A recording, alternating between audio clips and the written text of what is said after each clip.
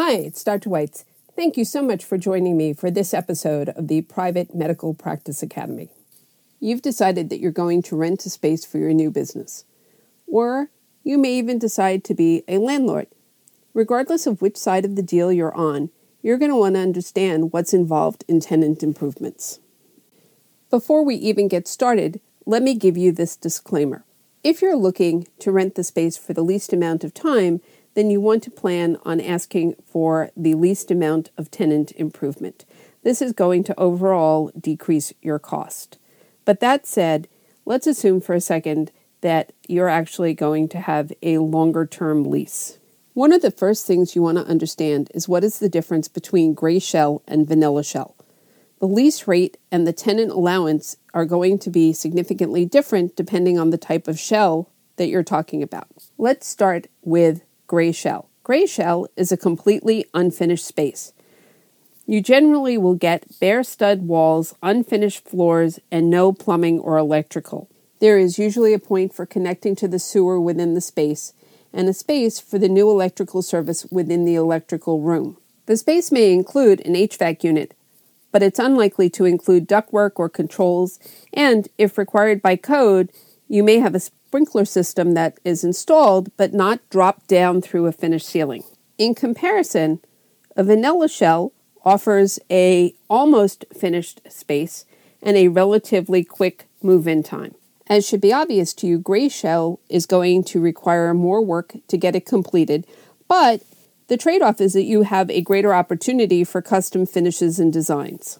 One of the things that you're going to want to keep in mind is that gray shell, because it's going to take longer to complete, you need to factor that in when you're thinking about how long is it going to take for me to open this new business, because you may find that your timeline is off. In general, the finished cost for a vanilla shell can run between $5 and $20 a square foot. On the other hand, gray shell can be upwards of $30 to $100 a square foot depending on how custom the build-out is. So a couple of things to point out here. Obviously, the per square foot price for gray shell is going to be less than the per square foot price for vanilla shell. Why? Because obviously you're going to need to put those extra dollars into the build-out. I want you to recognize that most landlords or sellers offer some type of allowance to finish the space, and this is part of what you're going to negotiate when you lease a space or even if you're going to purchase a space. The key here is that if you're leasing, you need to know that typically the longer the lease term, the more generous the landlord is going to be in terms of the tenant improvement allowance. This comes back to my original disclaimer. If you think that you're going to sign a shorter lease, i.e. less than 5 years, then I would strongly recommend to you that you don't go into this thinking that you're going to build out this perfect space, because you're probably not going to get a whole lot of allowance from the landlord, and you're going to have to come out of pocket. Now, in this episode, I'm going to talk about space that's being leased. But I do want you to understand that these are exactly the same issues if you were going to purchase a space. And obviously, if you are going to buy a commercial property and lease a space, in this case, you would be the landlord. But the issues remain exactly the same. So what is a tenant improvement allowance? Basically, it's an incentive that's negotiated into a commercial lease by a prospective tenant or their representative, i.e. the broker. As the name suggests, it's a construction allowance that allows the person who's leasing to customize their space to fit their needs. And this is where really understanding what your business flow looks like is so important. For example, if you are an internist, you may not need a sink in every exam room. Or if you're a urologist, you may want to have a commode in every exam room. So really understanding what business you have, how are you going to utilize space is going to help you as you start to think about the build out. Because this construction allowance is part of the lease agreement and is most commonly negotiated along with the rental rate and the lease term, the tenant improvement allowance doesn't have to be repaid. It's not really a loan to you. It really is part of the lease agreement. And as you can probably imagine, negotiating the tenant improvement allowance can be a huge incentive for you to choose one property over another. And again, I'll come back to the fact that this is particularly true for medical office space where you may have very specific build-out requirements. Meanwhile, let's look at it from the perspective of the landlord. Tenant improvements can be very costly. So your value as a tenant and the extent to which the build-out actually improves the property overall are going to be the things that give you leverage. In addition, I want you to understand that real estate market downturns are when you're most likely to get the greatest allowances because the landlord may be having a hard time leasing that particular space. Again, at the risk of being redundant, I want to point out to you that when you're comparing different properties, keep in mind that you really need to look at the total cost of the rental package. And obviously, the lease rate, the lease duration, and the amount of the tenant allowance are all linked. As a tenant, your goals for negotiating tenant improvements should be twofold. One, get an allowance sufficient to cover your planned improvements. And two, that you want to maintain a high amount of control over the build-out. So in order to negotiate, we need to understand how tenant improvement allowances are typically calculated. The average tenant improvement allowance is based on a negotiated dollar amount per square foot. That per square foot cost is going to depend on the condition of the property and the state of the real estate market. So if you're calculating your allowance based on the number of square feet, it's essential for both you, the tenant, and the landlord to agree on how the amount of square footage is determined. Ideally, you want to calculate the rate based off of the usable square footage, meaning only the space that you, the tenant, actually occupy, rather than the rentable square footage, which can include a portion of the common area. Alternatively, you may ask for a turnkey build-out rather than an allowance per square foot. In this case, the property owner is responsible for the financing and completing all the negotiated improvements before you move in. However, this method is usually negotiated along with a higher rental rate because the owner is taking the risk of all the upfront costs.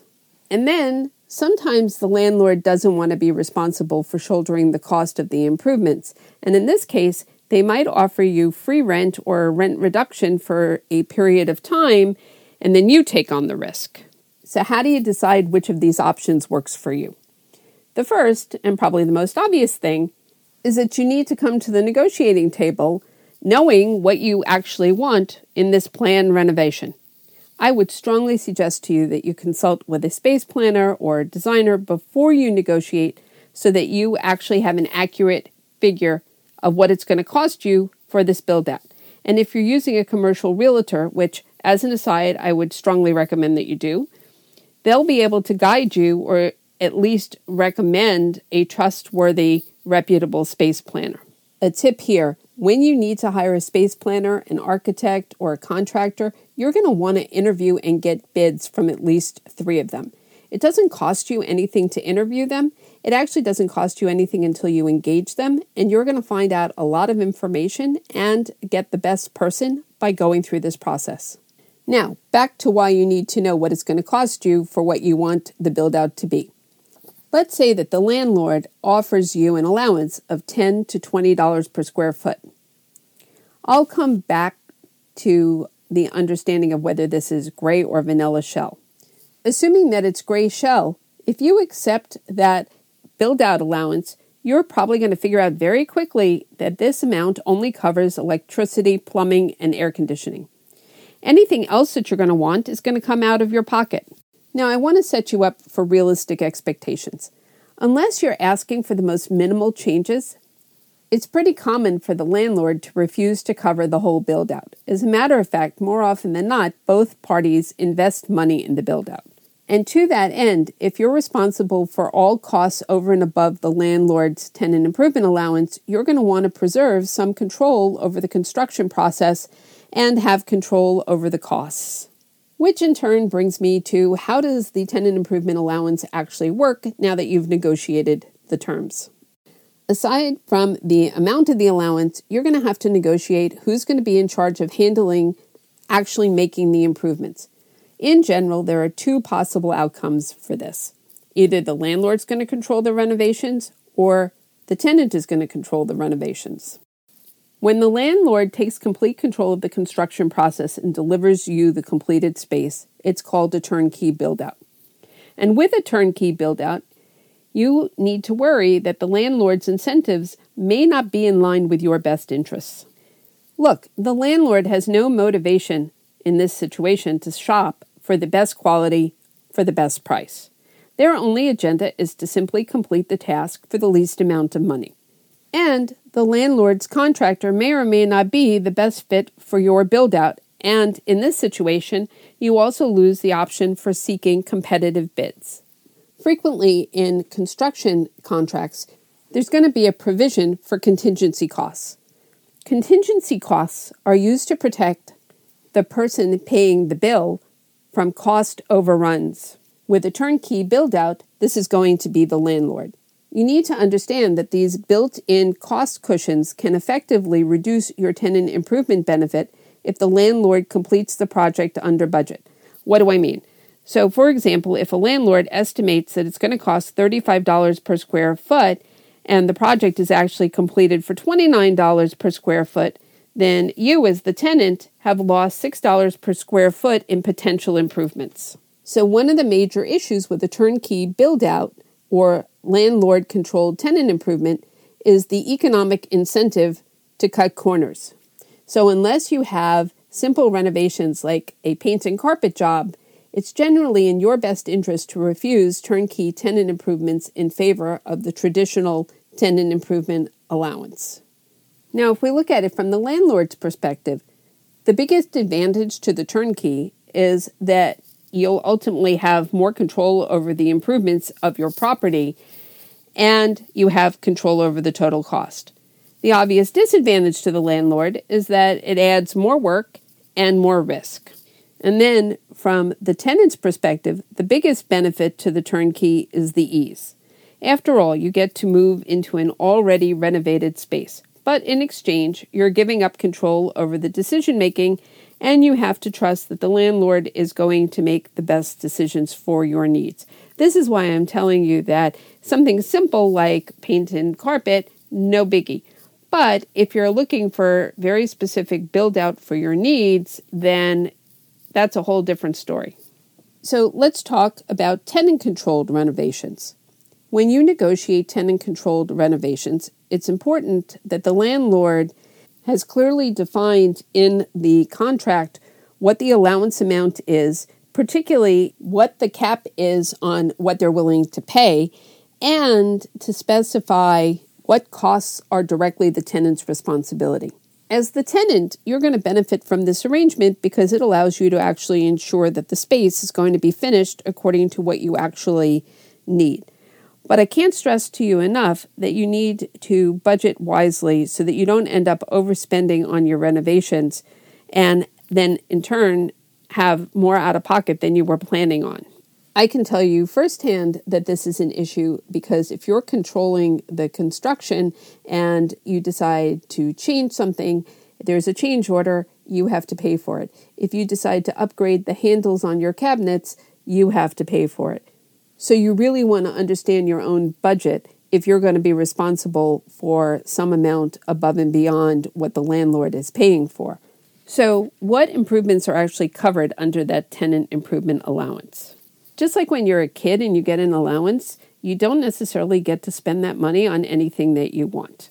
Similarly, what the allowance includes varies from lease to lease. However, as a rule of thumb, most landlords prefer that your tenant improvement dollars solely cover the hard costs of the renovations. So what is a hard cost? Usually it's referring to the necessary materials and labor.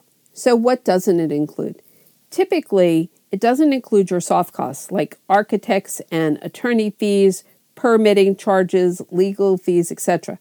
It also doesn't include furnishing and moving costs because these don't offer any tax advantage to the landlord. Sometimes a tenant can secure the right to leftover tenant allowance dollars. Let's say you move in and realize that you want to have some built-in counter space. Other times, the landlord may try and negotiate the right to keep any unused TI allowance money. Obviously, this is not in your best interest. Unless this is a turnkey build-out, you're going to want to ask a lot of questions because you're going to want to know where your money's going for future improvements.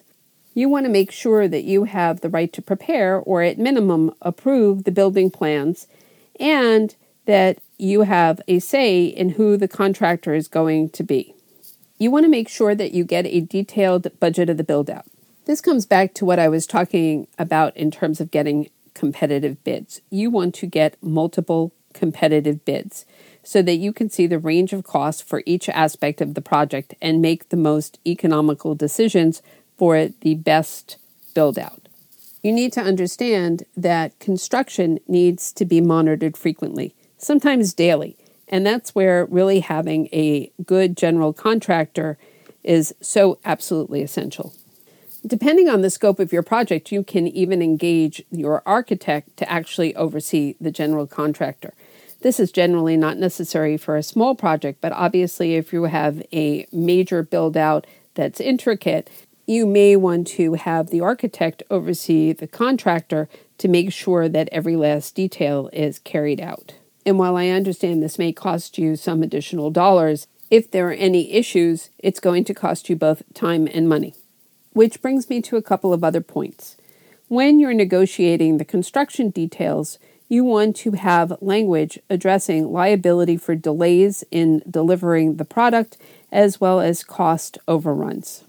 Look, if it takes them longer to deliver the space, it can be a real inconvenience to you, especially if you're planning on this space to open a certain day. You're going to want accountability. Now, if it's a turnkey, then you need to hold the landlord accountable. On the other hand, if it is something where you're actually managing the construction, you're going to want to directly hold the general contractor or the construction company accountable. I know. How do I hold them accountable? Well, basically, you put in a penalty. You need to deliver the space by X, Y, and Z date, and I'm going to deduct some amount of money for each day that it is late. I will tell you from personal experience that this is a very effective technique in making sure that your contractor actually gets the work done on time. And then, to that end, the other thing you're going to want to negotiate is when is that first rent payment due? Typically, the landlord expects that as soon as the architect or the contractor declares the space ready, that you're going to pay them. You, on the other hand, are going to want to wait until you're moved in and operational in order to write the first check. As a matter of fact, you actually want them to give you early access so that you can actually get into the space and get yourself up and running before you actually open your doors. It is not uncommon for that early access to be a week or two and to be rent-free. Just in case you haven't gotten the message yet, everything in this process is negotiable. If you don't hear me loud and clear, negotiate, negotiate, negotiate. That tenant improvement allowance is a great benefit, and you need to negotiate hard for it. A lot of times, as a tenant, you're thinking to yourself that this is some big concession. You don't have to feel apologetic as you're trying to negotiate for the best tenant improvement allowance. Thanks for joining me. Be sure to sign up for my newsletter below, and I'll be sending you tips on how to start your practice, best run your practice, grow the practice, and then ultimately be able to leverage your medical practice into multiple other businesses. I hope to see you soon.